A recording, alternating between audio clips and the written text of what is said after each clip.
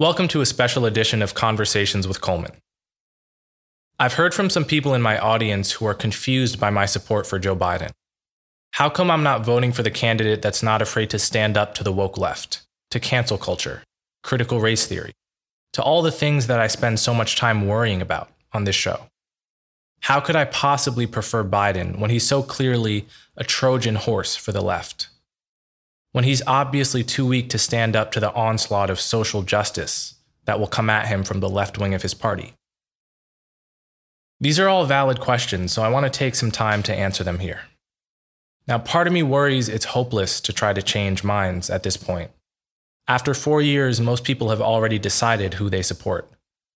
But another part of me knows that there are people out there, some of them in my audience, that remain open-minded to the very end. And I'm guessing that my audience might even over-index on these kind of people. So I think it's worth my time to give you a flavor of how I'm thinking about the choice between Trump and Biden. So to start, a lot of the case for Trump isn't really a case for Trump, so much as it is a case against the biased mainstream media and the cultural left for their hypocrisy and their political bias and their moral grandstanding. And I get it. I could give many examples, but I'll just give a few. Right-wing anti-lockdown protests were characterized basically as mass murder because of the risk of spreading COVID, while much larger Black Lives Matter protests were characterized as so important and necessary, even by big-name doctors and health professionals who perfectly understood the risk of COVID and warned against it in the case of right-wing protests. And you're racist scum if you even wonder out loud whether the BLM protests are spreading COVID. So that's an example of hypocrisy. As for political bias, where to begin? The Hunter Biden story, Ukraine and China, selling his political influence. The New York Times would be tripping over itself to cover this story if it were about Don Jr. and his father. The emails, which as of Friday, October 23rd, no one in the Biden campaign has denied the accuracy of, this is exactly the kind of evidence that would have been adduced to prove that Trump was a Russian asset. And that story is another example. Right? The heavy breathing about Russian collusion for years, only to find nothing of true substance. When skeptics like Glenn Greenwald and Matt Taibbi were pointing out how thin this story was from the beginning, they were totally right. This is political bias. The fact that people still think Trump didn't condemn white supremacy in his Charlottesville speech, when he did it by name 15 or 30 seconds after the famous both sides comment, and he's done it at least 10 other times in his presidency. That's pure confirmation bias and political tribalism. The fact that Trump's criminal justice policy has been fairly close to what was advocated in the new Jim Crow, but that doesn't put a dent in the accusation of racism and law and order dog whistling that's made against him. Outside of Fox News, which has a naked pro-Trump bias, the mainstream media has been totally unfair to Trump. They've been out to get him since the beginning, and they've become more stupid as a result. And I think a lot of people can see that. The 1619 Project, stealth editing its central claim that 1619 should be viewed as the true founding of the country. And Nicole Hannah-Jones, the Pulitzer Prize-winning journalist, bald-faced lying about it, right? From the paper that sees itself as the gold standard of journalistic integrity. Amazon rejecting Shelby Steele's documentary about Ferguson and Michael Brown because it comes to the wrong conclusions. I could obviously go on forever, but I'll stop there. What I'm getting at is the unprincipled rot of wokeness, the Orwellian and authoritarian instinct of this new ideology that's very fast on its way to dominating the culture if it doesn't already. This is one of the great problems of our time. And it's one that I think I'm pretty clear-headed about.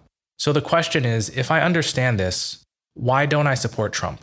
Well, there are two reasons. The first is that the executive doesn't have power over the ideas that dominate the culture. We're talking about a war of ideas here. A war that's taking place independent of anything Trump says or does. Yes, Trump can ban critical race theory brainwashing for federal employees. He can change Title IX policies. But if those are the only examples you can come up with, then you've just admitted that 99% of what matters in schools, in private workplaces, in state and local government, and so forth, Trump has no influence over. If the executive has a notable influence over the spread of wokeness, then why has wokeness gained so much ground over the past 4 years? Why didn't Trump use his incredible influence to stop it, or at least slow it down? Well, because he couldn't, even if he tried. Even if he were a much more competent president than he is. That's just not how cultural causation works. It doesn't just flow from the top down. And by the same token, a President Biden couldn't move the needle on the spread of woke ideas if he wanted to. It's a common fallacy to attribute anything that happens with the economy to the president, for example. I would say however much power the president has over the economy, and it's not much, he has even less power over the culture at large. And whatever small influence Trump does have over the spread of wokeness, I'm not convinced that it's in the direction of stopping it rather than fanning the flames, if you look at the net result of his utterances. I know people who have become more woke because of Trump's style of speaking. People who have been radicalized by Trump's infamous statements about Mexican immigrants, for example. And Trump supporters should have no trouble agreeing with me on this point. The very notion of Trump derangement syndrome, which I agree can be a real thing, suggests that some people are pushed further to the left by Trump's style of speaking than they would be by a more conventional, conservative politician with the same policies. No one spoke of McCain derangement or Romney derangement. So, do you really want a president that deranges the other side? In other words, do you want to live in a nation with a more deranged left wing or a less deranged left wing at the margin? That question should answer itself. We should want a president that makes an effort not to needlessly upset the half of the country that didn't vote for him. And Biden, despite all his flaws, is much closer to that kind of person than Trump is. And the second reason is that I don't buy this idea that Joe Biden is a Trojan horse for the social justice left. The idea that he's too weak to stand up to the pressure he'll get from his left.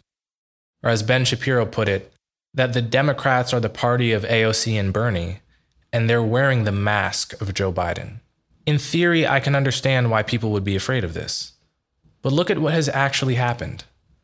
Right? The far left wants court packing, a radical policy.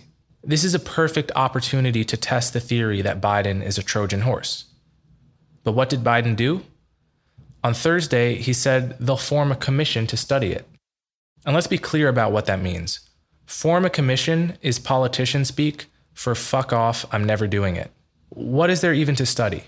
You add liberal justices and the court becomes more liberal. End of study. So what he means is that we're not court packing. And how could he have said that if he's just a Trojan horse for the far left? Another example, in the final debate, he said, I beat Bernie and Elizabeth and all of those guys because I disagree with them. He's bragging about defeating the far left. Another perfect test. In the first debate, Trump challenges him that he won't even say the words law and order because the far left hates those words and he's a Trojan horse for them. And then Biden simply calls the bluff. He says, I'm for law and order plus justice. So where's the hard evidence that he's a Trojan horse or an empty suit? I understand this is a gut feeling people have. But because of that, there can be an air of unfalsifiability to it. If you believe he's a Trojan horse, ask yourself, what could he do or say in the next 2 weeks to convince you that he's not? If the answer is nothing, then your belief is unfalsifiable. Regardless of what happens this November, we will still be fighting a war of ideas against left-wing illiberalism 1 year from now, 2 years from now, and even 10 years from now. 4 more years of Trump is not going to make that fight any easier. Anyway, that's the flavor of how I'm thinking about Trump versus Biden. As always, I welcome your feedback and your reactions, and thanks for listening.